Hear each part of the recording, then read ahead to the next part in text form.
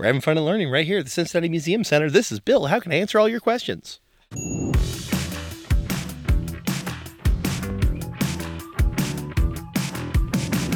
Welcome to Meanwhile at the Museum, the official podcast of Cincinnati Museum Center, where we take you behind the scenes into the collections and all the places where museum visitors don't normally get to go. So if you've not already picked up on it, we're here with Bill Stringer, who is a bundle of energy. Just that I am. You ooze optimism. You ooze good feelings, good vibes. I appreciate that. And yeah, I'd like to think I do. I feel like you could bottle it. Ooh, I should sell that. A Craigslist, Etsy? Yeah. I mean, Etsy, if you put it in an artisan bottle. There you go. All right, so Bill, let's back it up a little. Please. Bill Stringer, what is your exact title? Because my joke for everyone is you either know what someone does or you know what their title is, but you never know both. Oh, that makes sense. My title has changed a lot in the last 4 or 5 years, 12 years. I'm currently the assistant manager of museum engagement. I was coordinator of museum engagement 2 months ago, and a couple years ago, coordinator of shows and interpretations, and before that, who knows? Constantly changing. So what does an assistant manager of museum engagement do? So we spend a lot of time on the floor helping run things, answering calls when something happens at a museum. We're looking for a kid. Someone has a question, someone wants to talk to someone. We're normally the first people to arrive. Same thing with lost items that need to get transported to other parts of the museum. But beyond that, we also write some of the programming. We do trainings for all of the floor staff members as well as the adult volunteers on how to work in the museums as well as how to do performances. One of my specialties is stage shows and animals, as well as tabletop programming, dance parties. Do you ever combine the dance parties with the tabletop programming? Do you do I like that idea. Do you do a full Coyote Ugly show? What time is Unfortunately, no. But we do. I definitely get involved in the dance parties. I personally like to juggle. We have some things that we let the kids play with, musical instruments. We have juggling scarves that I've put in there because they're large and colorful. Perfect for juggling. That's always a fun spectacle, and kids will just stand there transfixed. And the older kids will actually teach them how to do it, and that's always a lot of fun, too. What's the craziest thing you've ever juggled, besides multiple responsibilities here? So, funny question.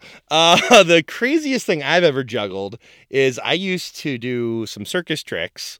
So, I've actually been on stilts, juggling scarves while fire breathing onto the scarves and caught them on fire and juggled flaming scarves.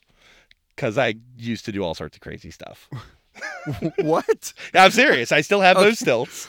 All right, so they're jumping stilts. Actually, they're designed for running. What makes them jumping stilts? Do they have blades? Actually, like Olympic runners. Yeah, exactly. Like those prosthetic legs. Only they are stilts, so that goes below my feet. It gives me about an extra 1.5 to 2 feet of length.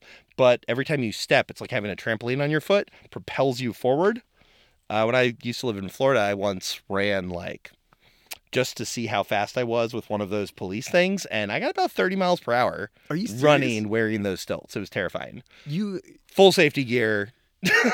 So far, fastest man in the museum, and I think this is going to be a recurring question. I'm just going to ask people how fast they can run. Oh, I like that. Yeah. Well, again, with the stilts, pretty fast. You don't need to qualify. You just look. So were you in a carnival? Were you in a circus? Where were you performing these things? That's a great question. No, I was never in an official carnival or circus, but I did for a while in high school. I did some clowning. In middle school, also, I did some birthday parties. I briefly worked for the Party City where I did balloon work, and that led into me doing balloon animals, and doing balloon animals led into me doing clown stuff for birthday parties and carnivals, like local church carnivals and things. And I just kind of escalated from there. I tried doing the stilts for a while, and then I did some fire breathing, which was a lot of fun, but I decided I preferred beards over fire breathing, and you can't have both. So, all right, I feel like we've touched on just a fraction little of bit. your life and your experience, and I have so many questions. Great. I got the time. Let's do it. Did you give up fire breathing because you really wanted a beard? Was there a direct correlation? I actually had to shave my beard in order to do it because I wasn't going to risk that. And it is one of the things when you're learning, they're like, yeah, if you've got facial hair, just get rid of it. It's not worth it. Last thing you want to do is be in the middle of a trick and realize your face is on fire. Wow. So, but yeah, it's just relatively easy, honestly. There's a lot of classes online I've had to do it, and I just kind of taught myself. And You taught yourself? I did, yeah. Wow. This was pre-YouTube, actually. So I just found some like circus training websites back then. And Did you have an official clown name when you were doing parties and stuff? oh man, if I did, I don't remember it. Man. I had a stage name though. Was it Bill the Thrill? I wish it was. No, it wasn't nearly that cool. I was Liam Fredericks, and the reason is I am William Frederick Stringer. And if you take the last 4 letters of my last name, my middle name, and the first letter of my last name, and just cut it out, Liam Fredericks. So that was my theatrical name, if you would call it that. That's great. Have you resurrected it all? I think I used it for my dating profile before I got married. Really? Oh yeah, that's about it though. But we've seen you in a lot of costumes here Oh, sure. at the museum. You've never been Liam Fredericks? So I have done some stilt work and balloon work here, but I didn't change. I was still Mr. Bill, and I've been Mr. Bill for a long time. That's normally my persona now. It's what most of the kids call me when I introduce myself in shows. It's Mr. Bill. But yes, I have done some of that here. I have done stilts in the museum.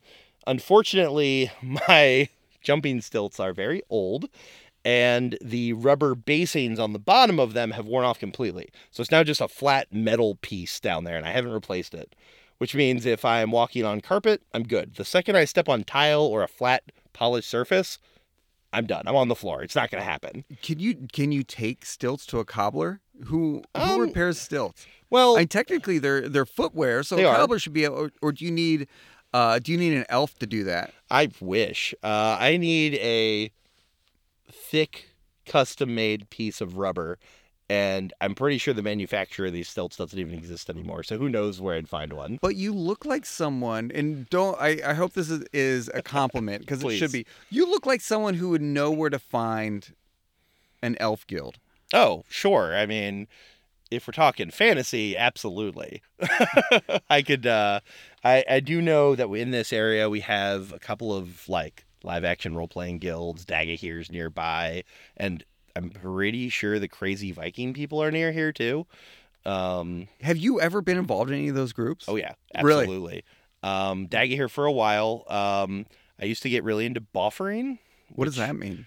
Buffering is full body, full contact, sword, shield, axes combat. It's kind of like LARPing, but you're not role playing. You're literally just hitting each other with sticks with rules.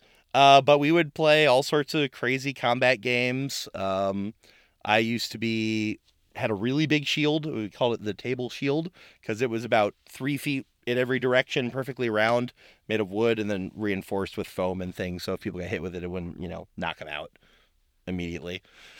Eventually, but Yeah, not immediately. definitely took some hard hits and concussions from that. But What was your other weapon of choice? So you had a shield. I would use my shield, and I had a sword, a pretty long one because I'm a big guy. If anyone's ever seen me, and I used to have a spearman whose name was Amato, who he would stand behind me and he would spear over my shoulder. So we were a tag team, and we did shield lines and stuff. But I always had Amato over my shoulder.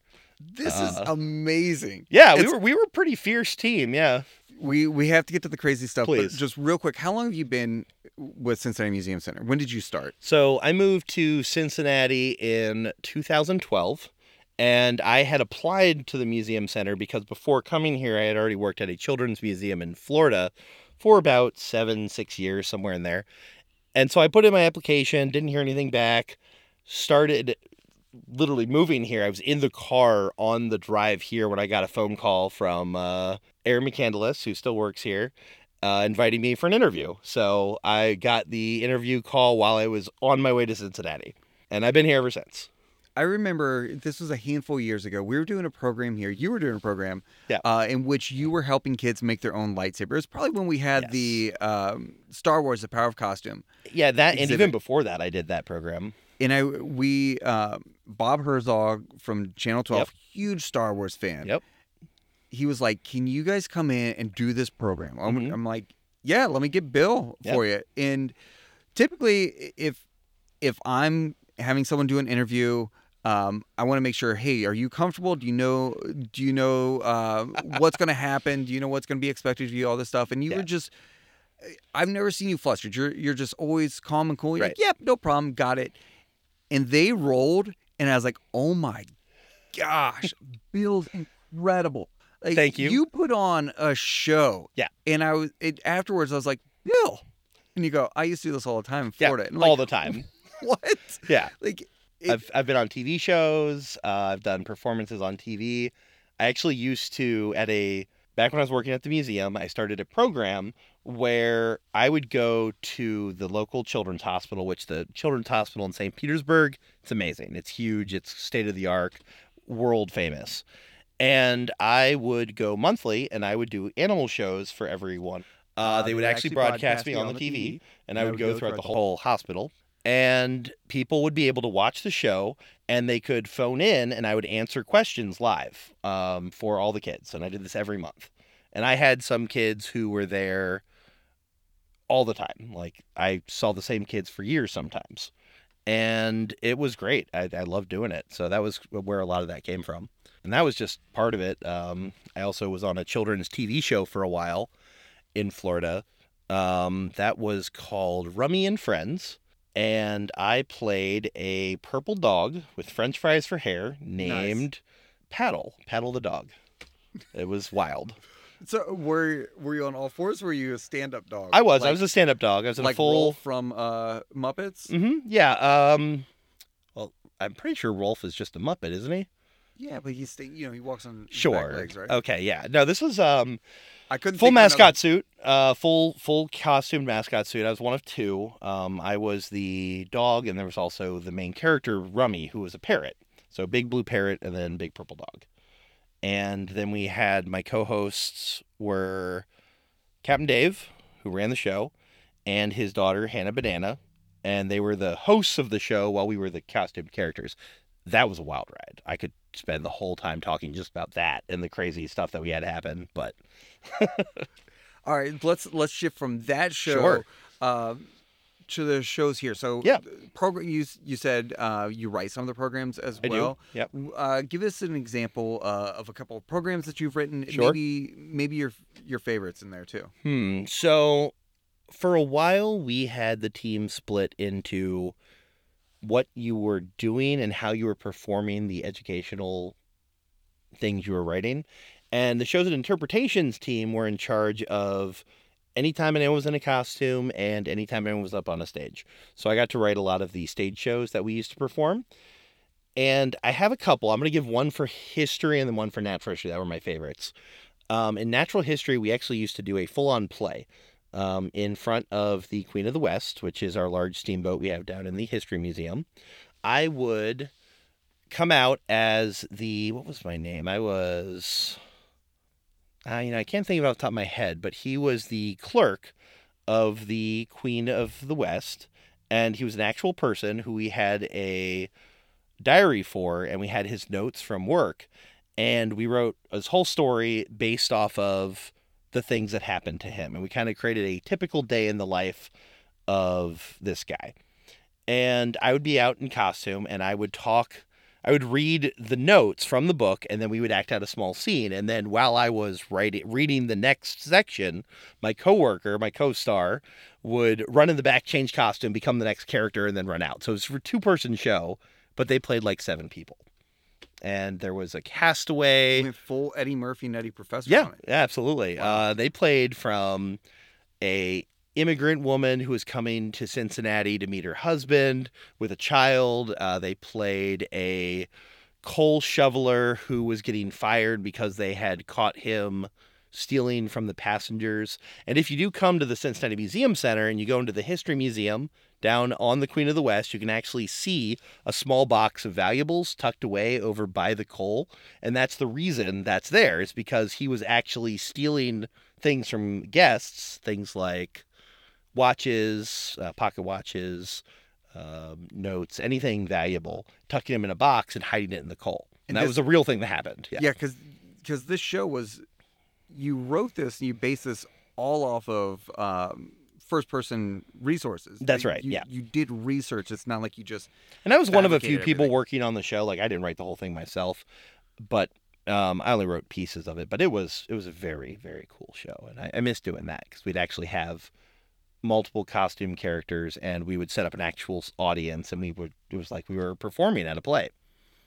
For natural history, though, we had several that I really liked. One of the shows that I wrote was a physics show, and the concept of this show was that whoever was presenting, had just been accepted into a magic school, kind of like Hogwarts. I think we called it Fizzle Pops. And we had they had just been accepted, but they had to pass a test. In order to pass a test, they had to cast several spells. And we had the person say, well, I don't know any magic. I can't cast spells, but I do know science. So I'm going to use physics to recreate the effects of the spells and see if I can get into school that way. And that's how we ran the show. So it would be like, you have to cast a spell of a fireball. And so we would do that. We'd create the fireball using science and physics and explain what was happening. And then the magic would twinkle in and say, you did it, congratulations. And that show was a blast. I also did one where I got to film being a supervillain who was coming up with these evil plans that were really bad. They didn't work. And the hero was just an electrician, just a regular guy who understood how electricity worked and would foil the plans of the supervillain by just knowing how to be an electrician. And that one was a lot of fun. I remember you filming audio for that. Yep. And in Mitch's Beat Laboratory, in the quote-unquote soundproof office, and my desk was probably 10 feet away. You heard her laughing? I could hear it all, and I was like, what is happening in there? I had no idea, no context. Yep. And then one day I finally saw it on the science stage. I was like, this makes so much more sense it was now. wild. But it was very entertaining to listen to. And unfortunately, COVID killed that department. If it hadn't, the one that I was currently working on is we were going to be doing a show that was going to be a chemistry show that had a giant monster, Godzilla style, attacking the city. And I had a coworker who was just over 5 feet tall, and we were going to have her in a Godzilla costume in the model of Cincinnati filmed for us, like coming up out of the thing, and we were going to have to use chemistry to defeat the monster and save Cincinnati. And oh man, it's really sad we never got to film that because it would have been a blast. That's awesome. Because people come to the museum and they understand it's a museum, it's educational, they're going to learn something, but they come to have fun also. Yeah. And so what you're doing is you're taking all these things and you're making them fun. You're adding theatricality into it. You're adding some silliness into it that they don't get in the classroom all the time. Yeah, absolutely. But more importantly, do you have a favorite Harry Potter character? I do actually have a favorite Harry Potter character. It's Mad-Eye Moody. I actually used to, back before the movies came out, I think the first or second movie had come out, but we hadn't seen Mad-Eye Moody in theaters yet. I made a costume and I'd go to some of the movie releases, and I might have still been in high school, maybe just started college, I'm not really sure. But I do have some images of my Mad-Eye Moody costume, which involved a goggle monocle piece with a couple of refracting lenses on it, and it was really cool. And then the actual one came out, and I'm like, oh man, I look nothing like that guy. But I look back, and mine was still very cool. So, you mentioned college, which made me realize, what did you study in college that got you to this point? So actually, this is a very interesting story that involves museums. I was actually in theater, and I ended up getting my job in a museum for the first time just out of the blue. I literally received a phone call, and the person on the other line said, hi, I work at the local children's museum. Would you like a job? I'm like, oh, what? And they brought me in, gave me an interview, and said, yeah, you're hired. What had happened was The lady had been talking with one of my professors, and she had told her that they wanted to hire someone to do science. They wanted to hire someone to do production stage shows where they could explain science. And so they were looking for a scientist, but they were charging, or they were going to pay them like 50 cents over minimum wage. So every scientist or anyone who was a teacher said absolutely not. And my professor said, well, why don't you hire a actor? And they're like, yeah, no, that makes sense. And she explained, like, well, if you hire an actor, you only have to have a script. They can memorize any of the information, so they'll be able to answer any questions that the people ask about it. And they're really good at improv. So if something comes up, they'll be able to figure it out on the fly. And she gave her my phone number and said, talk to this guy. This guy would be perfect. So I ended up getting to the museums completely out of the blue. It just kind of fell into my lap. I never applied. I just ended up working at one. And I've never looked back. It's been great. I've been able to use that acting experience for a lot of different programs and things at the museum.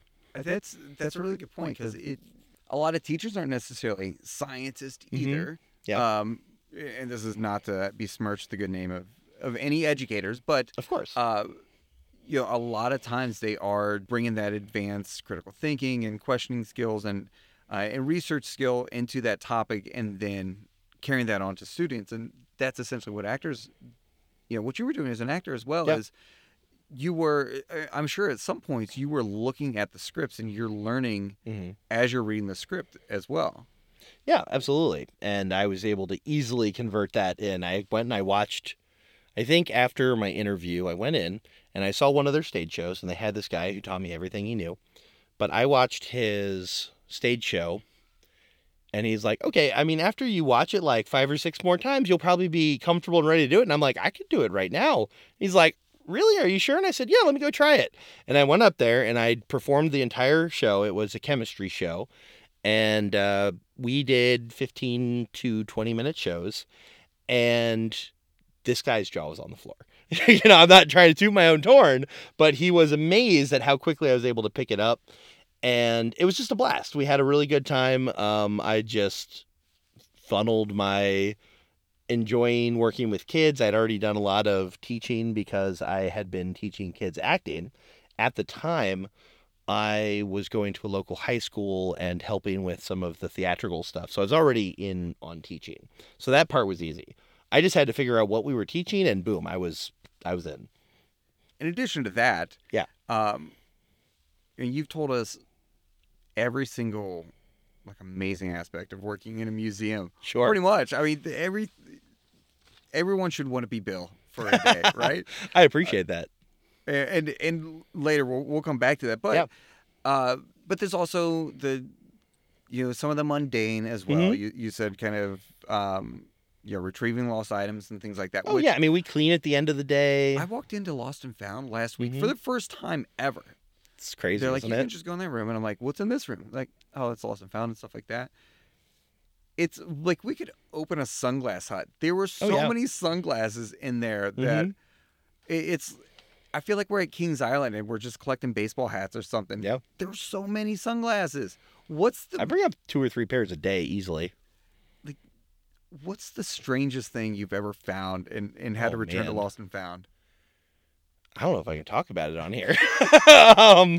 We've had a few things that are not even legal that we've had to bring up there. Trying to think. Museums attract all sorts. They really do. One of the things about the woods is kids who are under 8 are supposed to have an adult while they run through that exhibit, especially when they're crawling through the tunnels. And we'll have adults crawl through there, and it's really easy to have stuff fall out of your pockets while you're crawling through a tunnel. So we find all sorts of stuff up there. Have you ever had an adult get stuck in the woods? I mean, I've personally been stuck in the woods, but that's a different story. I always see parents. The tunnels, not so much. But we do have a climbing area in there, what we call the Swiss cheese, where you can go up. And I got stuck in there once, and I've seen people stuck in there. When I first started here, I thought, oh, I can do this. I'm young. And I got very stuck. I was in there for at least 45 minutes. I slowly worked my way out, and I was dating my wife at the time now, Stephanie, and she was so upset that I was stuck in there that she like had to abandon me. She couldn't stay there. So she ran away to like center herself while I'm stuck. So that was funny. I'm freaking out. You figure it out. I Yeah, gotta go. she couldn't handle it. It was great. All right. So, what's the strangest question a guest has asked you?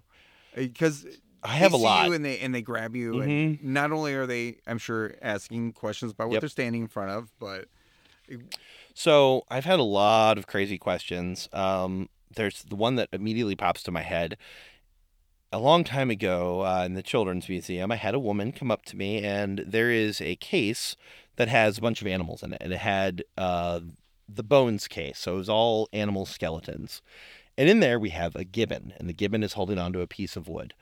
And the woman walked up to me and said, you know, what is that? And I said, oh, well, that's a gibbon. And she said, well, what disease does a person have to have for us to call them a gibbon? She thought the word gibbon was synonymous with like leper. So she thought that was a human being that we put in the case and put on display that had some kind of deformity. And she didn't believe me when I told her it was an animal. She said, look at the skull. It's definitely a person. So that was fun. what? Not even the wildest. Oh my gosh! And how do you react? How do you keep a straight face? Being an actor helps with keeping a straight face. Let me tell you, we used to do that all the time. One of our things we would do is we would have someone sit in the hot seat and everyone would try to make them laugh, and you just had to keep a straight face. And I was very good at it. I would teach people how to play that game. Which is really funny because you laugh all the time. Oh, I do. Yeah. I see you walk. I could see you from a distance in the rotunda or across the museum, and you have the biggest smile on your face. You look like you could laugh in an instant, but you're really good at not breaking. Oh, incredibly good. Yeah. No. So I used to do this thing, and I'll do it now, but no one will see it. I put my hand in front of my face, and I go completely straight faced, and I don't have any emotion, and I can just stare at people and not laugh. And I was very good at it. And I would teach people that, and it's kind of a on off thing, and then I would pull my hand in front of my face and go back to my normal happy self. And it was just like switch. I don't know why I can do it, but I've always been able to. That's amazing. Yeah. That was, for me, you look completely different. You look like a different person. I do, yeah. That's because I love playing villains because it's so different than what I am. Yeah. So when I do that and I have this straight face, like I legitimately look scary. And people have called you America's sweetheart, so that is well, that thank is a you. departure. Yes.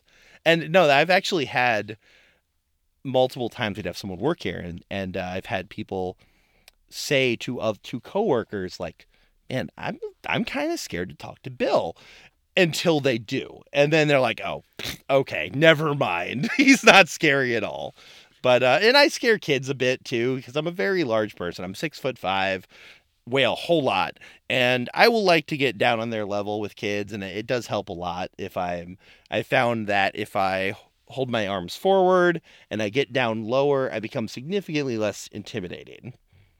I would have to think, as a kid, that you have to be one of those camps. You have to be like, oh my God, that's the biggest person I've ever seen. I'm freaking out. Or I've met a real life giant today. Yeah. Because you're 6'5"? I'm 6'5", yeah. I was going to ask, we've not been asking people's vitals sure yet, but I think we might start.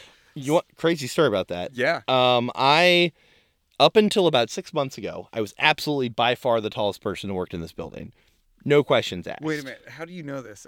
Oh, it was easy. I just was. I was absolutely the tallest person here. You sit in staff meetings, you're like, taller than that person. I mean, it wasn't really something I thought about. It was obvious. Like, I was the tallest person here. You're like, I don't know about them. And so afterwards, you're like, hi, how are you? Can you stand up so I can shake your hand? Okay, good. Well, here's the thing. About 6 months ago, I don't know what happened, but all of a sudden we just started hiring tall people. I went from being the tallest person by a lot, like no one was within 3 or 4 inches of me, after this guy left a while back. I think Dan used to be taller than me, but he hasn't been here for a while. All of a sudden, now I am number 5. There are 4 people in this building that are taller than me. Are there really? There are, yes. Where do they hide? I mean, one of them's on my team. The rotunda's huge, so if you're Nate out in the rotunda. He's a good 2 inches taller than me. Is he really? Easily, yeah. Oh my god. I've got a guy in engineering. He's got 6 inches on me.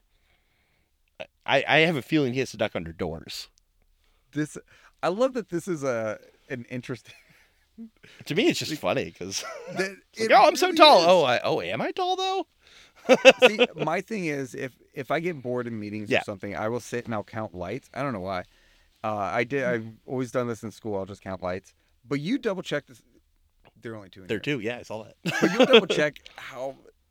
I like a world in which Bill is walking into a room, sizing people up. I'm like, all right. It's not something I've Who's really taller than thought me? about, but when you're as tall as I am, you don't meet a lot of people who are taller than Yeah. you. I noticed a person today who was taller than me who walked in because it was a lady, and I don't meet a lot of ladies who are taller than me. So I just was like, oh, neat. Is there a tall people Association? Yes, there is. Are you part of it? I am officially no. I am not actually a member, but I could be a member. I only qualify by about an inch. I think you have to be 6'4", and I'm about 6'5". So I'm not even. I would be one of the shortest people in the organization if I joined. Wow. Yeah. That's like when you're smart in high school and then you go to college and suddenly you're surrounded by all smart people. Like you join the tall people guild. What's it called? I'm honest. I'm not sure. It's been a long time since I've looked it up. I remember seeing something about it, and I was like, oh, I got to look into that, and I did. And on the website, they had a picture of one of the meetings. It was wild to see that many people, tall people in a single room. You walk in there at 6'5" and people are like, look at this shorty. They stand next to you, they put their elbow on your head. Oh, and because I'm not a ducker, and I never have been, which is what I call people who can't go under doors without ducking their head. I think that guy in engineering, I'm pretty sure he's a ducker. I'm gonna have to keep an eye out for this. That's amazing. Yeah. Wow. Okay, that's kind of went on a tangent there with tall people. That's a great tangent. So, you've been here 11 years. Yes. Right. Was your first time walking in this building when you were hired? Mm-hmm. Coming in, fill out paperwork day one. Was that your first time in the building? So I figured out when my interview was, and I thought, okay, I need to go check this place out because it wasn't for like a week. So I just came in one day to like walk around, and I remember as we were pulling up, and I was looking at it, and I'm like, first thought in my brain is, that's the Hall of Justice. And it is, and everyone knows that story that works here for sure. But I was really excited by that, and I went in, and this building blew me away. It's phenomenal. I originally moved to the city for a girl, and that didn't work out, but I stayed for this building. And I met my current wife here, and it's been wonderful. And I love this place. So. Okay, so now I think you spoiled the answer. Oh, did I? But do you have a favorite memory? Cincinnati Museum Center besides meeting your wife? Well, here's the problem. I also got married here. Oh my gosh! So it'd be hard for me not to say that. Yeah. I've also been married in the building. You were married in the building? Mm-hmm. Yep. That's amazing. Yep. Where at? So the actual ceremony was in not Los Santaville, the Cincinnati Dining Room, and then the reception was in Los Santaville. That's incredible. It was a blast. It was really great. And at the time. Wait a minute. Yeah. I'm remembering this now. Lightsabers? Yes. Mm-hmm. You didn't have a first dance. We did, but halfway through the first dance, my groomsmen came in with red lightsabers. The DJ threw me and Stephanie our lightsabers and started playing Duel of the Fates, and we fought off the groomsmen together as a team. That was our opening welcome to our wedding reception. Oh my gosh. Yeah, it was a blast. I'm remembering this now. Mm-hmm. That's so cool. And that was actually during Bugfest too, which is another thing we used to do here. So I actually Did you have I did. chocolate dip? I had a chocolate dip scorpion the day I got married. Yep. Was it just previous in the day where you like let's just wheel that in for the reception? Yeah, because we had been there pretty early, and I was here with all the groomsmen, and we were walking around. I'm like, oh guys, you got to check out Bugfest. One of the guys ended up buying a couple pounds of cricket flour. It was great. That's amazing. Wow. That's so cool. All right. So aside from meeting your wife and getting married here, those are both gimmies. Of course. Let's see. Do you have a favorite experience or a favorite interaction? And we've had so much crazy stuff happen here over the years. I'm pretty sure we had. I know we've had Santa Claus come in on a helicopter. I want to say one year we had, maybe it wasn't Santa, but it might have been, who came down on a parachute and landed in the parking lot. That was pretty crazy. I know we've had the Caving Association come in and bring. They've actually had a dog Oh, yeah, they brought a border attached to a collie. rope Mm-hmm. and brought the dog like up to the ceiling in the rotunda. And for those that don't know, that's 106 feet up to the ceiling. It was crazy to see that, and the dog was just super happy about it, Just chilling out. just chilling. I actually ran into the people who did that recently. I was talking to them about it. Did They you? were here in the museum. We ended up just casually coming up on that conversation. We did an interview once. We had an OmniMax film, National Parks Adventure. Yep. And we had Rachel Pohl from the film come in. Great film. And she was going to rappel down the front of the building. Yes. And we did an interview, a live interview that morning, like 6 a.m., 5 a.m., and had her rigged up in the rotunda to rappel. So Mhm. she's in the rotunda just like zipping up and down. And the reporter, I was like, you want to get up there? Would you do this interview like on a rope hanging from the rotunda? And she said, yes. And she showed up and she goes, That's I amazing. can't believe I agreed to this. Was freaking out. And so Rachel's like way up. And she's like, come on up. And she's like, maybe we just do it down here. And so she's like 6-8 feet off the ground because she's that's great. freaking out. And I'm like, we used to have a dog do this. Yeah. You can't do this. That's right. Very cool. Oh, that's so wild. Side story here. The way I was originally going to propose to my wife, Stephanie, actually involved a rope hanging from the ceiling in the rotunda. My original plan, I had talked to, at the time, the public safety director, who no longer here, but had rigged up where I was going to have a rope hanging from the ceiling in the middle of the day, a very thin one, and call her up like, hey, there's this rope here. I don't know what's going on. Can you hold this while I run over and like figure out what's going on with security? And have her grab the rope, and I was going to have them drop the ring down the rope from the ceiling, and like it hit her on the hand and be like, what's this? And then, from there. Yeah. But then I realized she would hate this. She would hate the spectacle. Yeah. She doesn't want to be the center of attention, so it ended up being much more private. But that was my original plan. That'd have been so cool. It would have, but it wasn't for her. And I wanted to, that was more me.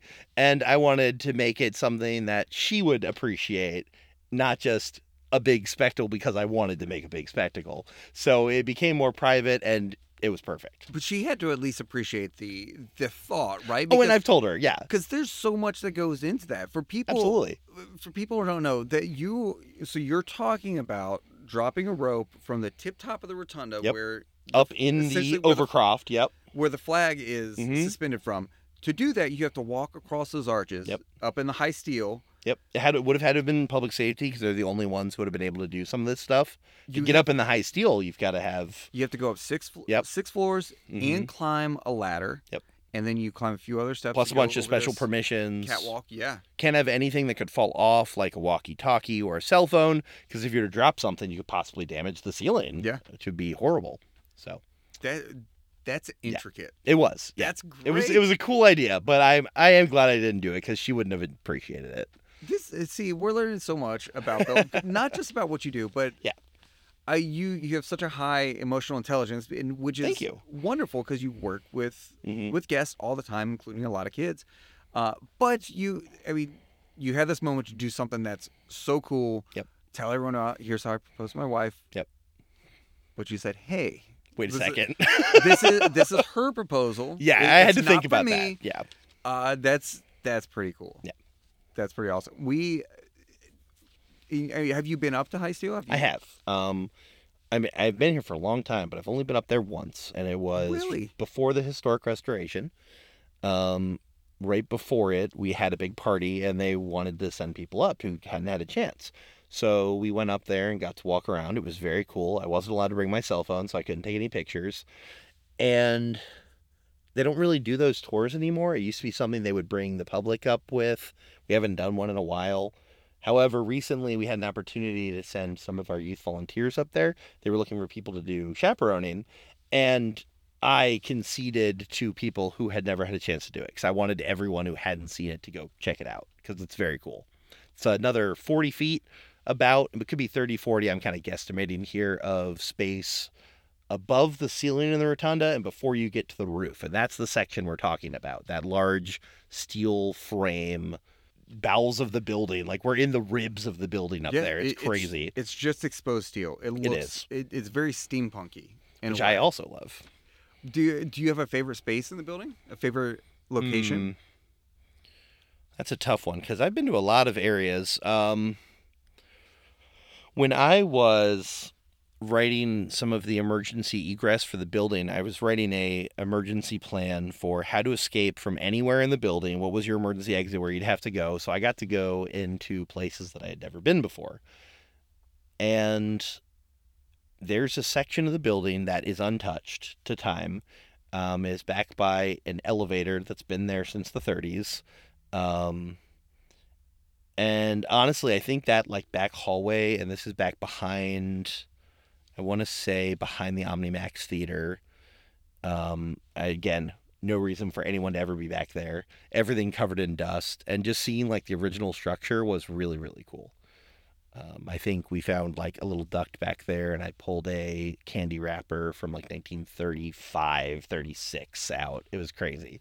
So it was very cool. Because you're working at a time capsule. Yeah, it absolutely is.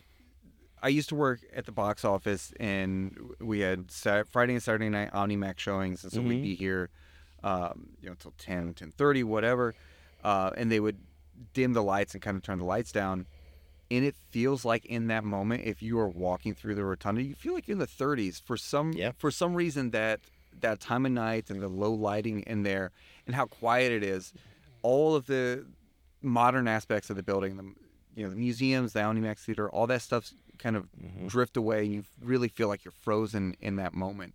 It's an amazing feeling. Yeah, I agree.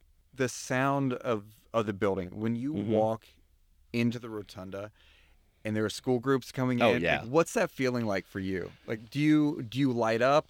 Do you feel like, like you athletes walk into the plate, right, the bottom of the ninth or something like that, or you're walking out on the field in the Super Bowl? I do still feel that joy. I do. I don't know if I feel it as much as the little kids who walk in, because I got to say, even today I was out there greeting people, and these little kids came in here and they had to give their screeches. And their mom was trying to shush them, and I'm like, it's okay. The echo in here is great. And she says they do this every time they come in. They just start screaming because they want to hear their own voice. And I say that's awesome, because the echo and the feel, it's just a cool feeling. There was a little girl in here last week who was 2, and she walked in and she goes, "It's the big meatball." Oh, I looking love up that. at the rotunda ceiling. I'm like, I've never heard that before. The meatball, I like that. I'm like, I guess I could see it a few different ways, but she said it multiple times. That's great. For me, I look up there and I see Godzilla's eyeball turned sideways. That's great. We have a flyer, and I haven't seen it in a while, but I have one at my desk where it's looking up at the rotunda, but it's turned sideways, so it almost looks like the angry eyelid across a big exposed eye, and I've drawn a little pupil on it. But to me, it just looks like a giant monster eyeball. It's like a poster for the next Godzilla movie. I always see every now and then you'll see people laying on the floor in the rotunda taking pictures of it. I'm like, that's commitment. It is. They're all ages too. People, adults come in here and they just revert in age. It's so cool, because now the museum's been here. It's been in Union Terminal since 1990, so we're 33 years. So think there are kids who came here when they were 5 or 6. Yeah. Who now have kids who are 10, 12. Yeah, some of them are adults. Yeah. So they've experienced it as a kid and now as a parent, so they get to sort of relive that experience, and that's what's really neat about the building is now we're multi-generational. I mean, the museum's been in Cincinnati for generations, for 2 centuries in some form, but in this building and in this iteration, we are now seeing generations overlap and reliving that experience. It's like, now it's like fashion now, how everyone all the fashion from the 90s is back, and people are looking at all of us old adults being like, "Oh, look, aren't these flared pants so cool?" And we're like, yeah, until it rains. Enjoy, guys. Enjoy that. Yeah. Get your Jinko jeans. You heard it here first. Coming back next year. I can't wait to timestamp this and trot this back out and see. Bill's right. Yeah, Bill called it. Jinko jeans. They need to be at least 2 feet wide at the base, That's what's coming next. I'm calling it right now. So, all right, I know we're getting close to wrapping up. So I want to ask two questions. One, when you're LARPing, when you're Sure. buffering, It was boffering. Boffering. Yeah, they call the weapon a boffer. It is really foam wrapped stick. It's your Okay. sword. Yeah. Are you ever a Viking? You Oh, gotta we be. were 100% the Viking Guild. No questions asked. The organization I originally joined was called Way of the Sword, or Watts. And it was because they had actually scouted us. Me and some friends started our own organization. It was called STAB, which is the St. Pete Tactical Association of Boffers. So I went from STAB to Watts, eventually to, what is it, Daggy here. But anyway, when we first joined, it was mostly Japanese culture. They had a lot of samurai, and they would practice like the way of the sword with the quick strikes with their blades. And we come out here as full Vikings, and it was wild. It was a blast. And the first time they fought us, at the end of the night, we had stories where they were, sharing stories of the fights around a campfire. And the big battle that we had fought was about 300 people in this big, massive field, and it was also kind of in the woods. And the guy who started the organization told a story about me and Amato. He came out and he was explaining that he has these guys who I don't know if they were supposed to be ninja or something, but their idea was they thought they could run in and jump over our shield line and get behind us. And this guy came with them, and he started this organization years ago, and he said he sent them in. And he didn't expect much, but what he saw blew his mind, because my buddy over my shoulder, he saw them coming, and he had a canister of flour, so he threw down the flour to create a smoke screen, and I hit it with my shield to really, spread it. And he said that he saw the guys run into the flour, and then he saw sword, spear, stick out of the flour, and then the flour faded, and all four of his guys were on the ground. And he said it was the wildest thing he had ever seen. And that was just kind of a glimpse at the experiences we had doing that. It was a blast. But that's what everyone dreams about. Everyone's like, "Oh, who would win a fight? This or this or this?" And you got to actually did it. Yeah, lay it out. Mm-hmm. It was a lot of fun. Did you lose many fights? Oh yeah. I mean, because really? it wasn't 1-on-1. It was big, massive battles. And we used to call them squirrels. The squirrels were the ones who would get behind the battle line, and they would come running up while you're distracted fighting another guy and whack you in the back. And that was, if you're in a big battle, you can't really keep track of everything. We had our own squirrels, trying to keep an eye on the ones behind us, but you can't win every fight. See, that was a blast. Loved it. If anyone's never seen Bill, we'll post a picture. But you see Bill, and Bill, you look like the dude who's like all battle lines part, and you just walk forward. Yeah. And the enemy is like, oh crap! Now we're in trouble. Yeah, like you're the ringer, and I was that guy for a while. String of the ringer. Yeah. Well, I mean, I look like that to you, but when we go to those events, there are some guys who are like on their off days, they're working out, bodybuilding, and then on their like casual time, they're out here in their full armor. Those guys are intimidating. And some of them are pretty scary, but it was a blast. I love doing it. We had fun. There were also a lot of like younger guys who were like, "Oh, we're gonna go fight with swords. I'm in." Yeah, they were scared of me. I love that you followed that by your laugh. Of course. Well, we'd be in character too, so we'd be out there, we'd be screaming and yelling and banging our shields. We were intimidating. No doubt. We do the face paint. Yeah, it was great. It was a lot of fun. All right. I still do it at Renaissance festivals, but really? without the fighting, I do all the costumes. Oh and stuff. yeah. It's a blast. Oh, that's so cool. Carry on my wooden hammer and shield. We need to book a field trip. Oh, I'm in. Do that. Absolutely. Anyway. Speaking of, I've done it for the museum. Have you? I have. We had a Viking exhibit. Yeah. Yeah, I did a series of commercials where I went around Cincinnati in full Viking garb, and we did a coming soon, Vikings are invading Cincinnati. Yes. And I remember at the end of the commercial, I just looking dead at the camera with like my serious face, and then I take a cheese coney and I shove it in my mouth and chew while staring at the camera the whole time. Cheese all over your beard. Cheese all over the beard. It was great. And yes. I still love that. And after I filmed that, people would be like, see me in the streets and be like, "Are you the Viking?" And I'm like, "Oh yeah, I was." So it was a lot of fun. Because you had the braided beard and everything for that. Yes. You went for it. Yeah, I braided it a little bit. My beard was a bit longer then. I even did a similar style where I like shaved the sides of my head and I put my hair up and in a braided knot. It was great. It was very cool. You looked great. Oh, Thank that's you. amazing. I had a lot of fun with that. So, two questions. One, if there's one thing you could tell people or that you wanted Yeah. people to know about your role here at the museum, Mhm. or just about what goes on behind the scenes in a museum, what would that one thing be? Oh man, there's so much. There's a lot of meetings where we're trying to figure out what we're going to be doing, what we need to update. There's a lot of stuff that we used to do that we've been trying to bring back.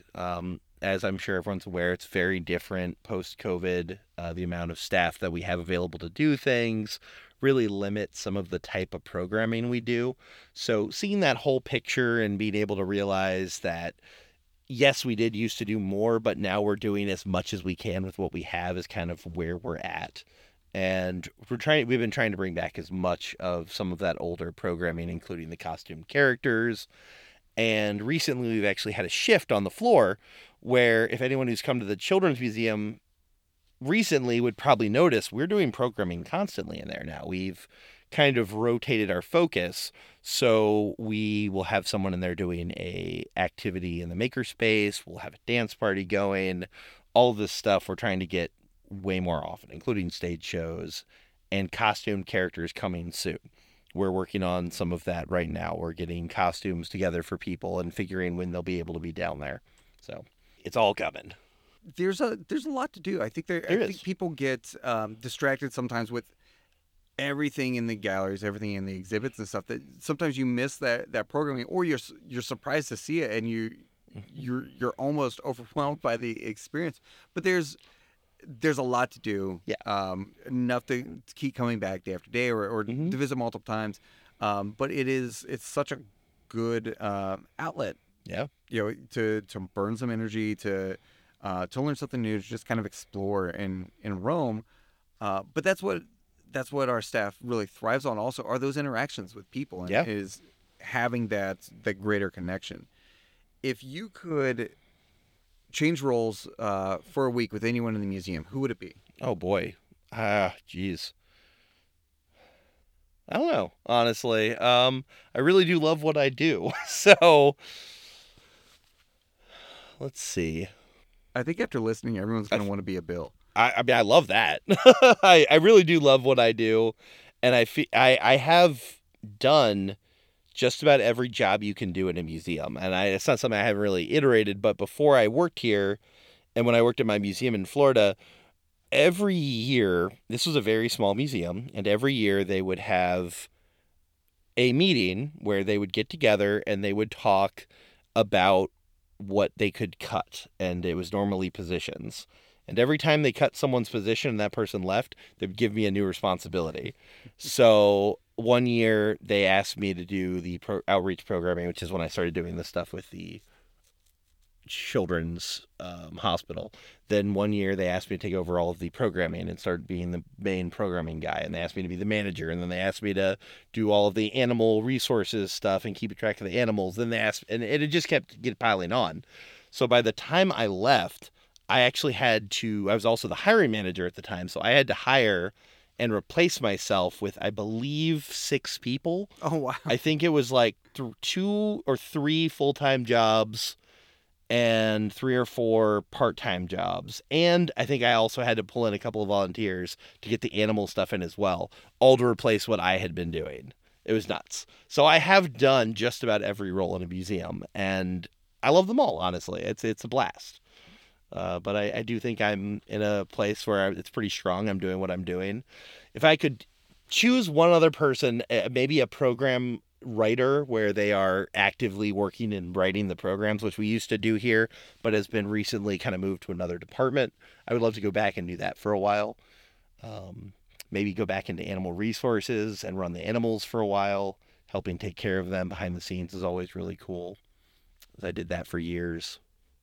Even floor manager, director, like I've been there. I've done it all, and it's a blast.